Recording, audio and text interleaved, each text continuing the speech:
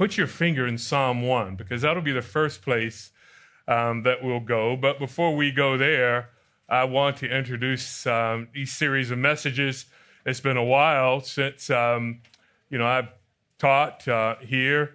We have done it through Zoom as we continue to do that over the month. I think we started doing Zoom for Anchored maybe even in April, definitely the first part of May.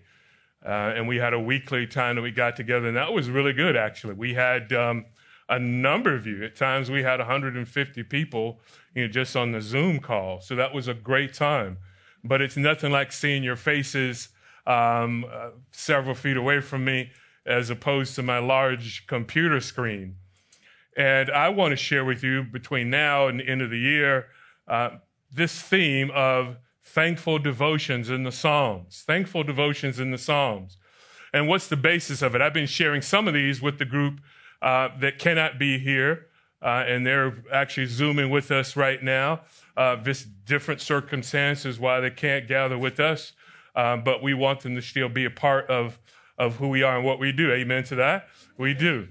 And so I've been sharing these devotional thoughts with them through the Psalms. As a matter of fact, at the end of this month, I didn't realize it, I would have gone through all the Psalms. Some of you that see me on Facebook or Twitter, I generally do a thought every morning from the Psalms, and I've collected all of them. As a matter of fact, I wasn't really thinking about them. They were just my personal thoughts about the Lord in the morning, and sometimes it was the afternoon, and I would send it out, and a number of people communicated they were blessed by them, and then several people said, you should actually keep those and do something with it. Maybe you should publish them. I thought, no, I'm just reflecting on God. That's all it is. It says, no, you really should. And so I approached several people about it, and I didn't even know that they were noticing them. It says, actually, you should. And so I'm right now working towards, hopefully, I'll get the rights to use the new Legacy Standard Bible, as opposed to, I'm using right now the NASB 95. So that's a way to highlight that. And then 2 people that are maybe interested in publishing it. So it went just from my thoughts in the morning often or in the afternoon to something like that. And I want to share some of those with you for the next several weeks. And it's only 1 verse or 2 verses at a time. And what we're going to do is, even this morning, is going to be 7 Psalms that we'll look at. That's a lot. Some of that is sort of painful because there are those moments I want to stop for a moment and say, that word means, just like Rob and Georgie had this discussion over here about word meanings. I want to do that and stop and talk about it and what's said and other cross references and things like that. But it's just been very personal for me, and I want it to be personal for you. Well, at the same time, it does teach us good theology. It really does. So when we think about the Psalms, there's a purpose, and that purpose is expressed through praise. We see hallelujah Psalms where the Lord is praised for his greatness and who he is. We see in the Psalms at times, although they are poetic, we do see the wisdom nature at times of the Psalms. Insight is given about life. And at times the Psalms are instructional. The psalmist is teaching something about life and about God and how we should respond. And at times these psalms are historical. They're historical accounts. A wonderful example would be Psalms like 105 to 107, as we see God at work through his people and showing us this history of God initiating this covenant with them and all their treacherous rebellion against the Lord. But yet God is still one who is going to be faithful to his covenant, because he must be faithful to his covenant, because God must be faithful to himself. Do we agree with that? And isn't that a joy? That should be a sense of rest, that we know that God will be faithful to us, not because of us. At times it is despite us, but God will be faithful to us because he must be faithful to himself. It is his name. And so we can rest in that. And we see that even in the Psalms. And of course we see in the Psalms thanksgiving, do we not? Oh, give thanks to the Lord. How many times do we see that? For he is what? Is good. Let the redeemed of the Lord say so. And Psalm 107 communicates that. And then it takes you through this great history of the people of God and how he was faithful to them. So we see this in the Psalms. But one other thing about the Psalms is this: there are comprehensive circumstances and emotions in the Psalms. Say, for instance, you see the sense of warfare, or the psalmist, often David, is crying out that God would show him favor as he fights his battles. And sometimes those battles were literal, physical battles, but often they were spiritual battles. You see personal struggle in the Psalms. There's confession of sin. There's this sense of exuberant joy that's expressed at times in these Psalms, which really cause us to say, oh Lord, that is what I want in life. We see intimate worship as a psalmist at times is crying out and say, God, I want to worship you. God, I look into the heavens and see you. God, I see your faithfulness, and that faithfulness I'm going to communicate to others. I worship you, living God. But what else do we see in this psalm, in these comprehensive circumstances and emotions? We also see doubt. The psalmist is wondering, Lord, how long? I've cried out to you, and you've turned your ear away from me. Incline your heart to me, incline your ear to me. God, do you allow the wicked to continue? Where are you, God? There's doubt. Can we ever identify with that? And then there's anxiety that the psalmist at times even experiences. What is going to happen? What does the future hold for me? And at times, even the psalmist has hopelessness. And that's in part the reason that we see Psalm 42 and 43, where there's a refrain that really joins the two Psalms together. Hope in God, for you shall yet again praise him. Again, I say hope in God. And so the psalmist has to do what? He has to counsel himself and say, yes, why are you downcast, O my soul? And this is what he says: hope again in God. And we would do well to follow that example from the psalmist. And at times we must do that. We must say to our own souls, soul, hope in God. There may be uncertainty. Hope in God. You're facing difficulty, but hope in God. And at times the psalmist has real fear. He communicates that I'm fearful.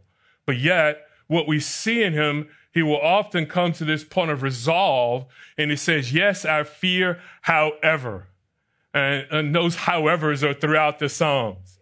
I was just reading, interesting enough, let me show you an example of a transition. Turn with me. I know I said Psalm 1, but turn with me to go to Psalm 88. And I want you to see something. In Psalm 88, the psalmist cries out, throughout, I'm going to highlight a couple things. And he says, verse 1, O Lord, the God of my salvation, I've cried out by day and in night before you. Let my prayer come before you. Incline your ear to my cry. And notice verse 3, I love this. My soul has had enough troubles, and my life has drawn near to Sheol. That is real talk, isn't it? That's real language for real people. And I just love what he says. God, I've had enough troubles. They're mounting on me. My soul is close to even Sheol. And he goes on to say, God, he is discussing this with the Lord, if you will. And in one sense, he's putting forth what he believes to be a rational argument to say, God, if you don't come to my rescue, then I will be killed. And then he says, well, will you perform, verse 10, notice, will you perform wonders for the dead? No, you do them for the living. Will the departed spirits rise and praise you? No, they will not. Will your loving kindness be declared in the grave, your faithfulness in Abaddon? Will your wonders be made known in the darkness, and your righteousness in the land of forgetfulness? So what he's saying here is, God, save me so that I can continue to praise you and recognize you and laud you. Then notice how this psalm ends, though. Notice verse 18. He says, verse 17, we'll start there. They have surrounded me like water all day long. They have encompassed me altogether. You have removed lover and friend from me. My acquaintances are in darkness. Wow. That's not an American ending to a movie, is it? No, it isn't. That is not a Disney World ending. And you say the psalm ends here. You've removed lover and friend far from me. My acquaintances are in darkness. But notice then in Psalm 89. So also a maskil of Ethan the Ezrahite, that is an instruction, a teaching, which is what Psalm 88 was. It was a teaching of Heman the Ezrahite. And notice where it picks up in verse 1. So we go from God, it seems like you've abandoned me. Will there be people who can praise you in death? I won't be able to do that. Then he says, I will sing of the loving kindness of the Lord forever. To all generations, I will make known your loving kindness with my mouth. For I've said, loving kindness will be built up forever. In the heavens, you will establish your faithfulness. I've made a covenant with my chosen. I've sworn to David, my servant. So he transitions from, it has this ending. You say, wow, is that a way to end a psalm? Aren't they supposed to all end with this sense of hope and joy? Then he picks up in the next psalm, says, but I will sing. See, the Psalms teach us that as well. And this word that you see next is identification. So since it's so comprehensive in the circumstances and emotions, people identify with the Psalms, do they not? Even when translations come out, even the LSB that's coming out, it's going to be the New Testament, Proverbs, and Psalms. You will find that you can go to the bookstore, New Testament, Proverbs, and Psalms. Generally, you will not find New Testament, Proverbs, and Nahum. It doesn't exist. It's not New Testament, Proverbs, and some other book. The Psalms, why? Because in one sense, it's saying this is encompassing this great treasury of thought for you in the Psalms. Here's this wisdom that you have for life, and here's the New Testament that is teaching you the doctrine of your new faith. And so in the Psalms, there is great theology there as well. Let me give you some examples of it. Theology proper is in the Psalms. That is, we have a high view of God. Who is God? We see throughout the Psalms that God is a faithful God. God is a righteous God. God is a sovereign God. And the list goes on in what we see throughout the Psalms. We see teachings about anthropology. That is, who is man and what is man like? And even the psalmist raised that question, did he not? In Psalm 8, what did he ask? What is man that you would even take thought of him and that you would even consider him? So he looks at man and who he is. And there's this sense of hamartiology, that is the study of sin and our understanding of sin. We surely see that because throughout the Psalms, we see that the psalmist is saying, why does the wicked have great rest? Why are their bodies fat? Why are they not strained like other people? You remember Asaph, as he wrote his psalm, he looked out and he saw the wicked prospering, and he said to himself, why have I kept my righteousness? I've done this in vain. But then Asaph says, what? Then I came to my senses, and I realized their destiny. And what is their destiny? It is an eternal separation from God, and my destiny is far different. It is just the opposite. I will live in an abiding relationship with him forever. And of course, there's Christology, because we have Psalms that are what? Messianic Psalms. And we'll even look briefly at one this morning. Here is the coming Messiah. This is what he will do. This is how he will provide. So we see that in the Psalms. Of course, there's bibliology. All we need to do is think about, what Psalm can you think of when you think about bibliology, our understanding of the Bible? Someone tell me. I would think so. 119. And there's another 19 that you would think of, simply Psalm 19. The heavens declare the glory of God, but at the same time, it tells us about God's word, how it's pure and it's right and it's righteous and it's good. It's sustaining. God's word is clearly communicated. Then there's pneumatology, the life of the Spirit. We see little of it, but at times we do see these glimmers of how does God's Spirit work in the hearts of people, particularly when at times we see they have rejected his Spirit. And remember David, classic psalm, is it not? Psalm 51. What does David say in Psalm 51 about the Spirit? He says what? Do not take your what? Your Spirit from me, he says. And so we investigate and ask questions about it. And even issues of eschatology. You would think eschatology in the Psalms, surely. How is that? Because then the moment we have introduced a messianic psalm, we're also saying what? This Messiah will come and make all things right. There is a future for Israel. There's a future for God's people. God will slay the wicked. God will exalt the righteous. We see that in these Psalms. And ultimately, it is this. It's worship. At the end of it, we should worship the Lord. He has given us these great Psalms, and there's a point of identification with us to say, I'm there. I've been there. That is my experience. And we can also say, how great is God? Why am I so concerned? Why am I worrying? Trust in the Lord. So let's consider 7 thankful devotions that we can find in the Psalms. Go back to Psalm 1. Psalm 1. The first is this: be thankful that God clearly offers the plan for a blessed life. Be thankful for that. Psalm 1. And what does it tell us? Familiar text. How blessed is the man who does what? Nor stand where? Nor sit where? But his delight is in. And what does he do? Day and night. And this should be our life, should it not? See, there is a clear plan for a blessed life. It's amazing how people live their lives and they're looking for a plan for a happy life, for a blessed life. And part of the reason they can never find it is that their definition is incorrect. How does one define blessed? What does it mean to be satisfied? What does it mean to be content? And if one's definition is incorrect, that means that you will find yourself forever striving after something that you can never attain. Clearly, God says, here is the avenue, the path to a blessed life.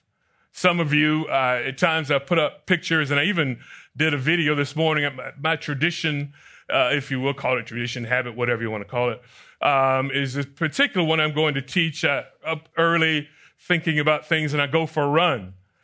And I did that. I got up. It was still a bit dark, and it was beautiful to see as I looked to the west and seeing the sun sort of coming over the hills there in Canyon Country. And I was out for a run, and I wanted to get a picture for, I meant to the east. The west is going to be a setting.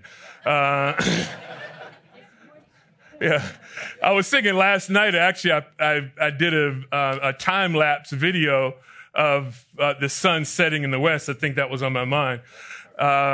So there it was. I'm looking to the east. Sun is coming over the hills. I'm going for a run, and I'm taking on these new pathways. And there's pretty much a habit I have where I go. And some of you have been to our home when we've had the Sundays at the Hargroves. And, you know, behind us is that sort of canyon that's there. And I often go for a run back. Then it takes me away from everything. And I have a path that I'm generally on all the time. And this time I thought, let me explore a little bit more. And I went exploring a little bit more in some other paths that I'd never been on. And I thought, let me get back to what I'm used to here. And only because there were some areas where I felt my knee was going down because it hadn't been graded out, if you will. It was pretty raw. And I thought I already have one bad knee. Let me get back on the right path here again, which I literally do. Old football injury, ACL, MCL tear. So if you know what that means, it's painful, even these many years later. I had to get back on a path. The path is pretty clear because people have gone over it over and over and over and over again. And I've run it that we've been there 5 years, over and over and over again. And it's a proven path. And what's interesting about that path, on the left and literally on the right, there are places I probably wouldn't venture. A certain time of the year, I've seen rattlesnakes when I've been out there. And I said, let's not explore too much. Right? And we're on a path of life, and to our left and to our right are treacherous things, are they not? And God is saying, you want a path for a blessed life? Let me tell you. Where is it? Why are you here? I mean, right now, this moment, why are you here? Hopefully you can discover more of this path. Why do you attend Grace Community Church? So you can discover more of this path. Why have you chosen you will commit your life to studying this so you can understand more of this path?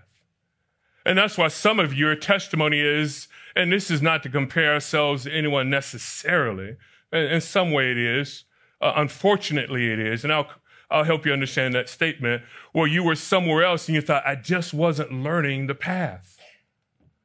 I wasn't learning God's word the way that I hoped and I should and absolutely need to. So you found yourself here. And when I say unfortunate, it is unfortunate. I wish that it weren't that case. Some of you know the ministry that I have, one of the ministries I have here at the church is with Grace Advance, where we go and we help new churches start, or churches revitalize. And I have said, I wish that that ministry, in one sense, perhaps didn't even exist because there's really no need. I've traveled around the country and people have said, I started coming here to this church, one of the men that I'm visiting, I said, because I looked for years to find, I said, years? Yes, years. And recently I was on a trip that was in South Carolina. I said, I passed by at least 15 churches to this church. Why wouldn't you go there? And they began to give an account. And I thought, I understand. That saddens me. That should sadden you. Yeah, that should sadden you. Because there's no sense, we don't want to hoard people to Grace Community Church.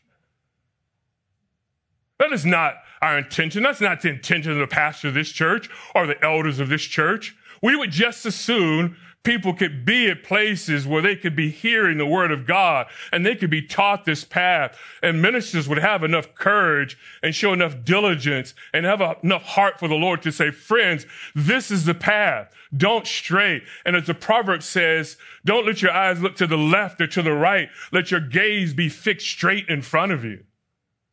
Do you agree with me? See, but the path is clear. You should be thankful that, Lord, thank you that you've given me a clear path. That I don't have to, like some religion, discover these truths and go on some spiritual adventure to find myself or to find this deity. No, it is clearly here. If you want to be a blessed man, a blessed woman, avoid the world and meditate on the word of God. See, it's a choice of delights. This is what we need to understand. And the choice is this. It's a choice of delights because either it's the world and its temporary pleasures and its false promises, or it's what? The eternal principles of God's word and his covenant faithfulness. You have to make a choice. Life has always been a choice, has it not?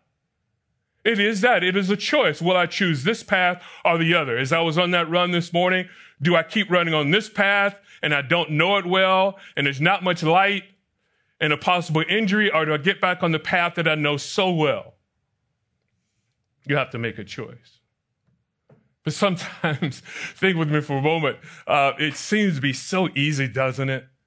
At least the way I expressed it. Surely it's a choice. And surely I'm going to choose something that's eternal over something that's temporary. Surely I will choose faithfulness covenant over temporary values. It's an obvious choice, but it isn't. So why isn't it always so obvious? And it's the word that my aunt told me many years ago. She said that, there's some people, they, in their faith, they don't know some of the words and language that we know. And I could rest assured she is with the Lord now. She knows much more than I know at this point. She sure does. She's not concerned with me now, nor is anyone else who is in heaven concerned with any of us, because they're spending their time praising the living God, are they not? I often hear people like that say, when I played football, like, is your mom looking down at you watching football? Are you kidding me? Are you kidding me? Plus, I just missed the tackle anyway. Why would she look down on this? You're kidding me. She is not looking. Well, I knew your mom. She was a godly, da-da-da-da-da. No, she's looking. No, she's not. She's not looking at me. She is praising the living God. Yeah. Do you agree with that? And my aunt, simple faith, but just love it. My mom's younger sister, once she said to me, she said, no, Carl, sin. What is it? She said, that's why I is in the middle, she said. I is in the middle of sin. Because when we put ourselves in the middle instead of God in the middle, this is when we sin. Now, she said that to me when I was like 17. And it's been a few years later now, just a few. Sin.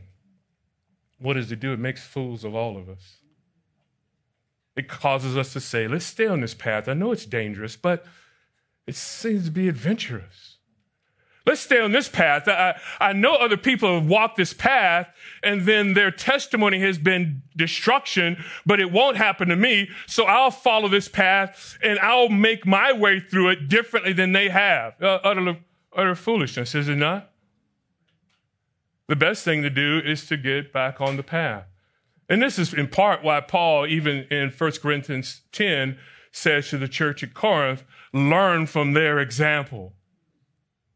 That's the path they chose. Don't follow that path. This is what he says here. Meditate on it day and night. Our first thought. I may not get through all 7. Number 2. You've heard that sort of thing around here before, haven't you? Oh, my goodness. It's like, oh, my word. Be thankful that you've escaped the Son's wrath. And now, see, you can live in harmony with his design for your life and the nations. That's a bit more than I'm used to saying for a point, but I want you to get it. Psalm 2. Notice what it says. Verse 12. First, in verse 1, I'll just read it. Why are the nations in an uproar and the peoples devising a vain thing? The kings of the earth take their stand and the rulers take counsel together against the Lord and against his anointed or against his Christ. Remember I said Christology, saying, let us tear their fetters apart and cast away their cords from us. Notice verse 12.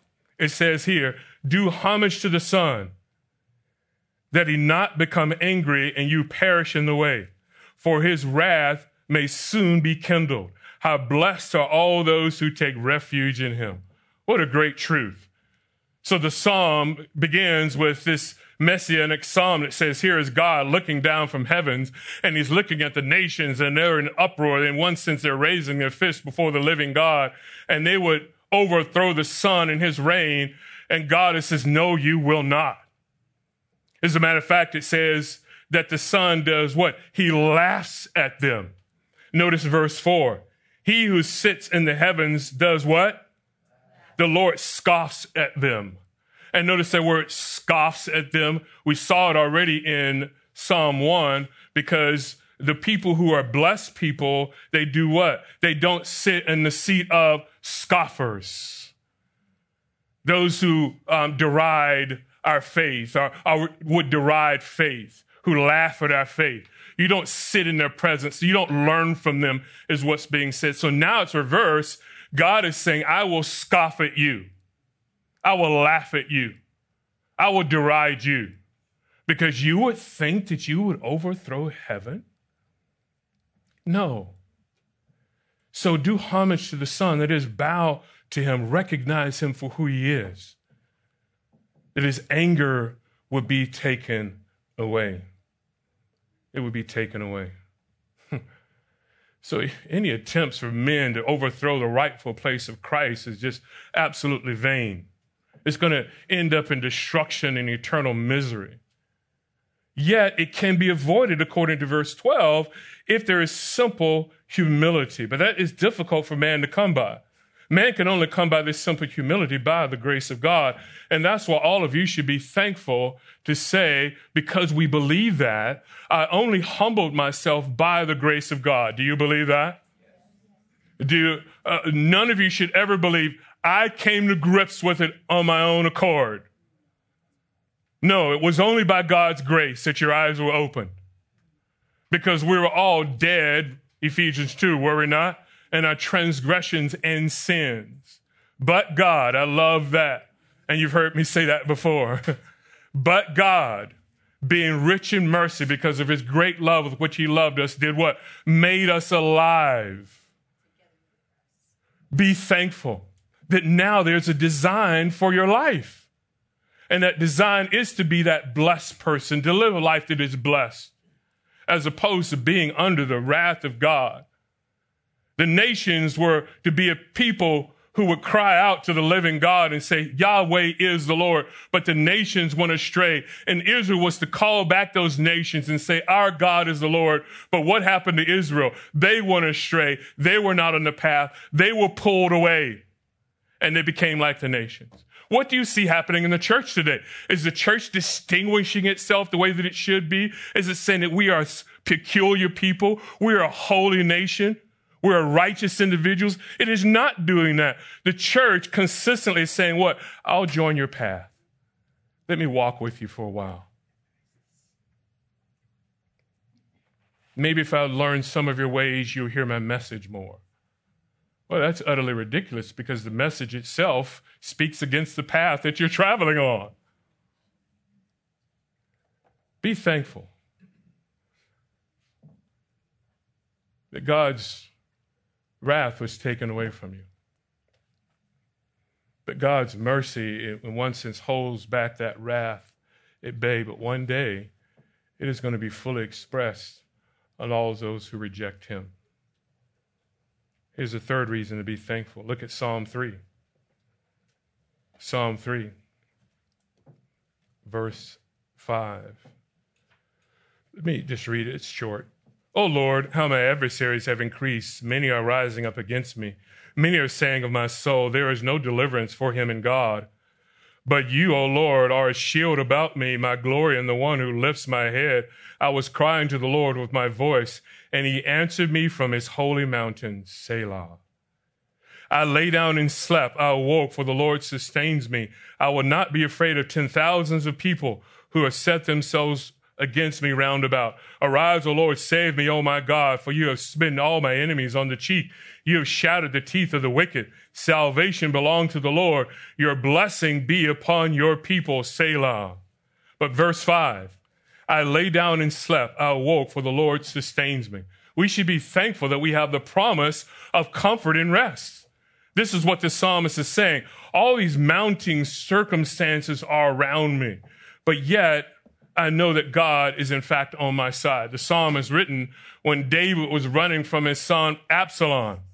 And think about it. In part, the reason that he's running from Absalom has to do with his own sin. So David has sinned, and now there's going to be turmoil in his house. And because of that, now he is on the run. And because of that, now he writes this psalm. And that's a beautiful consideration. Think with me for a moment. You say, what do you mean by that? So David writes a psalm that in part we can say has its seed in his own sin because he sins and now there's turmoil in his house. Now David's son Absalom is wanting to overthrow David, and because of that he writes a psalm, and now we can read a psalm and be blessed by it. This is an amazing thing. How God uses even our shortcomings to be a blessing to others. And this is what, again, we see in principle expressed here, for God works everything together for good. And you should rest in that reality. I mean, everything that happens in your life, it is for a reason. Here's the reality here, friends. Despite these mounting difficulties, David could rest. And his pillow, if you will, is not made out of cloth. It's a pillow of covenant faithfulness. We all lay down at night and we put our head to rest, and you wonder what will happen in the morning. We are uncertain of that. But one thing about it, David says, I have this comfort. Even when I lay down to rest, you will awake me again. By your grace, you will be there for me, is what he communicates. Look at Psalm 4. Here's another reason to be thankful. Psalm 4, verse 4. He says in verse 4, tremble and do not sin. Meditate in your heart upon your bed and be still, Selah. Be thankful that stillness before God is fighting against your flesh and the world. You say, what does that mean? Because when I use that word in particular because it is expressed here. He says, tremble and do not sin. Meditate in your heart upon your bed and be still, because we think stillness, we think passivity, do we not? We think inactive. I'm not moving forward. But stillness is actually very engaging. It is fighting against your flesh and the world. How can those two be true? How can you tell me that those are true? Because we should never fight any spiritual battle without pausing and going before the Lord. Some of the greatest battles that you will fight spiritually are going to be those battles where you're still before the living God. And this is what David is communicating here. Tremble, that is fear, but don't sin. And what he's communicating here is that one may have some sense of anxiety, but don't allow that to overwhelm you. And what do I do with trembling, or what do I do with fear? Then it must be replaced with meditation. And now, what do you think David would meditate on? What do we say in Psalm 1? God's word. It shall be his meditation all the days of his life. There have been many times in my own life when I have on my bed just sat and I've meditated on the Lord. Lord, how can you work this out? I have no resources. This is beyond me. And see, stillness is really fighting against your flesh and the world.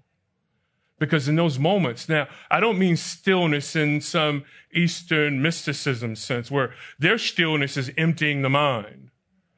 I mean, in the sense of a biblical sense, we're still before God, and then we meditate, so we put into the mind God's truths, and God's truths have an effect in our life, which we pray then will have an effect on our actions and our attitude and our decisions that we make in the world. It is a fight. Stillness is fighting. But the question is, stillness before whom? It's stillness before God. It is. And if we are still before God, then God can direct us. There are times when we think that somehow there's a situation that we must work out. We must intervene. We must interject our thoughts. And the Lord says, no. And at times, even the more we try, the less progress that we make. Anyone ever been there before? Wait a minute, I'm trying so hard, but I'm getting nowhere. And we try and we try and we get nowhere, and then we go and rest in the living God, and we're still before God, and all of a sudden, oh, it worked out. That's an amazing formula.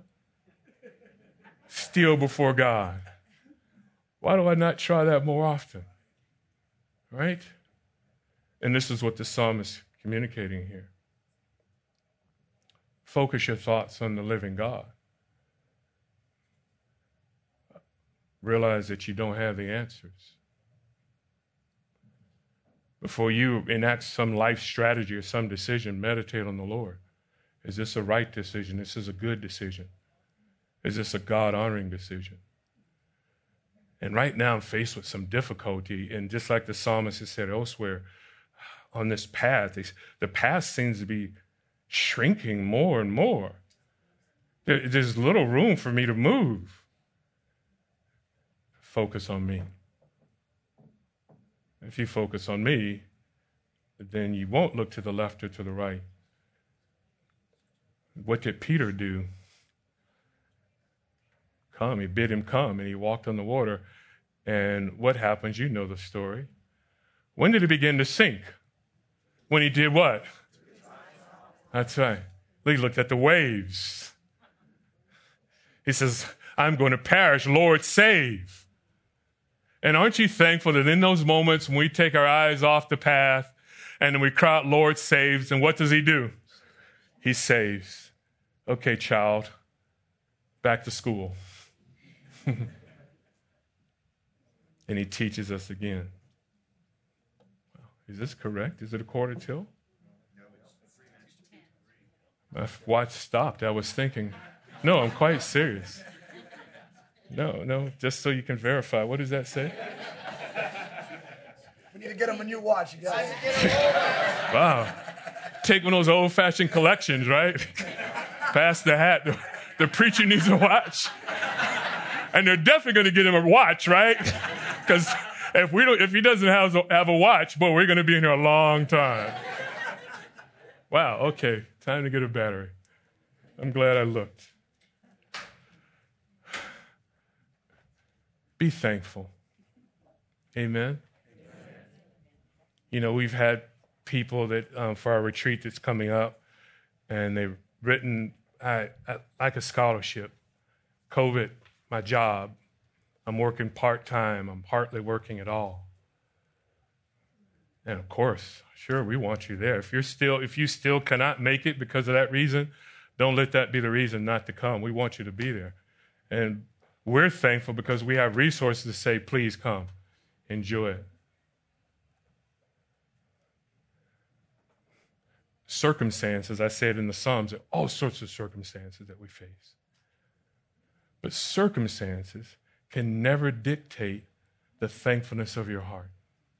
Why? Oh, give thanks to the Lord, for he is. Does that ever change? It never changes. Your circumstances may, but that would never change. Therefore, you always have a reason to be thankful. Father, we are thankful.